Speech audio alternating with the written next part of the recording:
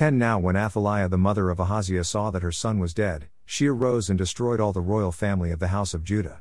11 But Jehoshabeath, the daughter of the king, took Joash the son of Ahaziah and stole him away from among the king's sons who were about to be put to death, and she put him in his nurse in a bedroom. Thus Jehoshabeath, the daughter of King Jehoram and wife of Jehoiada the priest, because she was a sister of Ahaziah, hid him from Athaliah, so that she did not put him to death. 2 Chronicles 22:10-11. Athaliah was a wicked mother who became the leader of Judah after her son's death. She was an ungodly influence on her family and took control of the nation after the death of Ahaziah. In her quest for power she killed all the royal family to make sure she would retain power, but God spared the life of the infant Joash.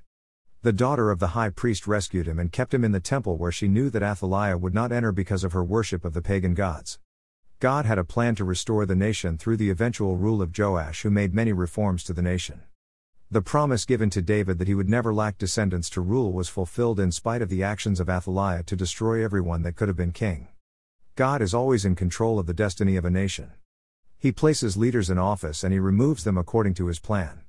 The wicked rulers will perish and the godly rulers will be protected and will serve the purposes of God for the time he has planned. Blessed is the nation whose God is the Lord. When nations turn away from God, they do it to their own destruction. The moral rot will infect the nation and bring its end. The justice and righteousness of God will prevail.